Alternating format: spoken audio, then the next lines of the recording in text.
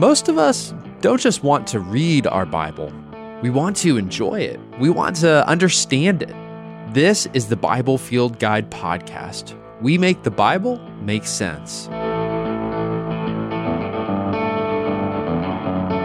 In today's episode, we'll explore how understanding the literary structure and genre of a text can actually help you comprehend its meaning more easily and more faithfully. I was a super lazy middle schooler. By the time my English teachers were done with my papers, well, I don't know how to put this, but they looked bloodier than a Quentin Tarantino movie. But I'll tell you what, I learned from the red pen, and one of the first lessons I learned was structure. We all remember it. The 5-paragraph essay, 1 introductory paragraph, 3 body paragraphs, and then a conclusion paragraph. And I bet you could tell me where the thesis sentence goes. The last sentence of the first paragraph. I could go through different parts and you could probably find a lot of them too. In fact, if I gave you a paper by a decently smart middle schooler, you could probably name each part and find where they were. Why? Well, it's because you know the structure, and that structure got ingrained into your mind the same way it got ingrained into my mind during middle school. Now, here's what I find interesting. Understanding the basic rules of structure actually helps your comprehension. It helps you understand things a lot more easily. Why? Well, because knowing where to find the specific parts of a literary text, it helps you to understand the whole. You know where the part is, you can understand the whole. For example, if you know where to find the thesis statement in an essay, you're going to have a way easier time comprehending the essay's meaning. If you know that you're reading a topic sentence, then you're going to have a way easier time comprehending the paragraph that follows. All this is so basic that we hardly even realize that we're doing it. But think about it. If you were an outside observer who didn't know any of this, it could look remarkable. They'd be like, wow, you know exactly where to look for what, and you know exactly how to read it and what you're reading when you're reading it. That's amazing.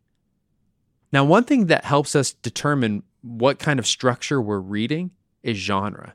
Genre and structure, they kind of work hand in hand because the genre of a piece tells you what kind of structure to expect. For example, the structure of an essay varies from the structure of an editorial. But that's not all that genre does. Genre can tell us something about the author's rhetorical goals, what they want to accomplish. For example, again, the intent, the goal of an editorial is pretty different than the goal of a news story. So if you tried to read an editorial like a news story, not only are you going to be confused, why does this guy keep giving me his opinion? You could be misled. If you thought that it wasn't an opinion piece, you thought it was a news story. This is fact, right? This is what happened. Now, again, all of this is basically automated for us. We don't have to think that hard about it. Our internal operating system runs the software of these different genres very easily. It can run the editorial software, the essay, news story, Facebook post, instruction manual, road sign, fiction software. It can do all of those almost automatically. But what happens when we come upon a genre that we don't know? A genre that has a rhetorical goal different than what we might expect. Imagine, for example, picking up a mathematical proof written by a brilliant mathematician. Now, personally, I don't have enough experience with proofs to know what I was looking at. I wouldn't know where to find different parts, and I wouldn't know which parts were the most important for understanding the whole. And so if I was reading it, I would probably just end up analogizing it to something I knew well. I'd probably say, oh, this looks like this is the thesis. Oh, and this looks like these must be the supporting arguments. And oh, that must be the conclusion. And here's the thing. I might be right. I might be sort of right. Or I could just be totally wrong. When we open up the Bible, we're stepping into a literary world that we sort of know. We've read the kind of episodic narratives that characterize the different historical books. When we get to the poetry, that's a bit more afield for most of us because we don't spend much time reading poetry today. But when we get to the parts that are genealogies or the apocalyptic literature or the sacrificial literature, those things can seem almost otherworldly. We're so unfamiliar with those genres, with those structures, with those rhetorical goals. But even in the genres we do know, like let's take narrative again, there's different rules than we're used to playing with. For example, we like to put the main theme or thesis right at the top. It's the last sentence of the intro. And then after we've given that, we make our case. But in the ancient world, it was a lot more common to put the main points right in the middle and to explain it both before and afterwards.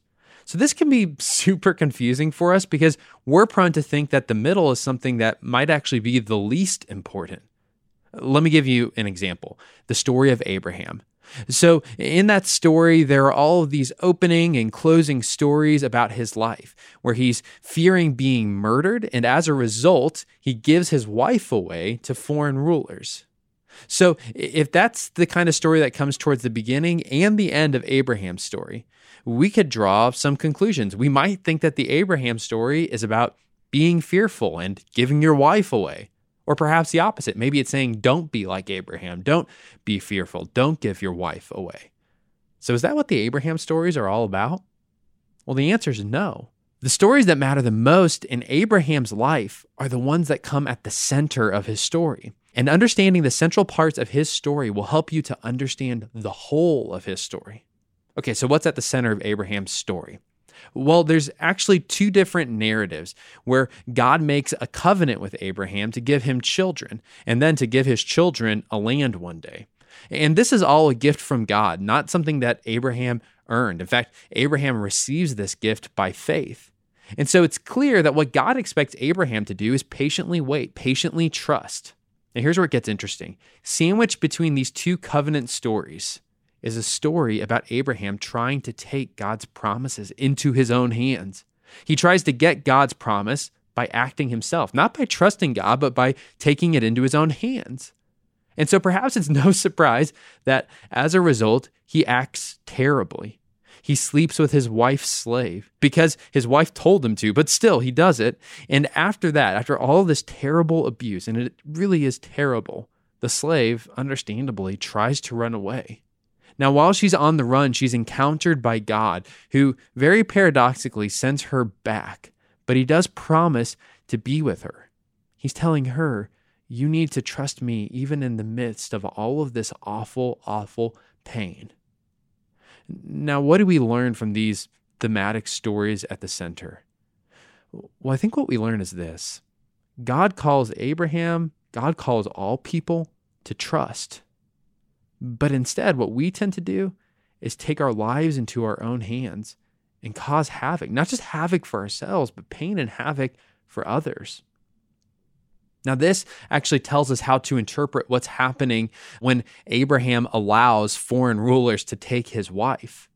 On the one hand, it tells us that those rulers are villains. They're like Abraham. They're taking things that aren't theirs so that they can sleep with them. It's wrong. But on the other hand, Abraham is failing as well, because Abraham isn't trusting God to protect his wife. He's not trusting God to protect the woman who's going to have the child that God promised him. We need to make sure that we never forget the fact that the Bible is literature. The Bible is a book. And unlike most books, the Bible has a polyphony of genres. There's so many different kinds of genres. And that means that there's a wide variety of structures as well. But knowing the genre, knowing the structure, knowing the author's rhetorical goals, that's what's going to help you read your Bible well. It's a key step in understanding what's actually happening in your Bible. This is one of our central goals whenever we do our reading guides. In our reading guides, we're going to help you understand the genre and the structure and the rhetorical goals of different sections. And we're also going to explain the structure, point you to key parts so that you can see how those key parts help you to understand the whole. We're going to do that visually on Instagram, so you'll want to make sure to check that out there, and we'll try and do it audibly here on the podcast. Hey, I want to thank you for listening to the Bible Field Guide podcast. Please subscribe and give us a rating if you like this content. It helps other people find it as well. If you don't already follow us on Instagram, I think you're probably going to want to check out some of the stuff that we're doing on there. It's just Bible Field Guide. You can click a link to it in the show notes. Or if you want to see the visuals we're doing on a different format, you can look at our website, BibleFieldGuides.com. We are still in the very early stages of this project, so there isn't a ton out there yet. But here's the deal. We have got a lot more planned. So if you have any questions, thoughts, ideas, or musings, you can find my email on our website. Please reach out.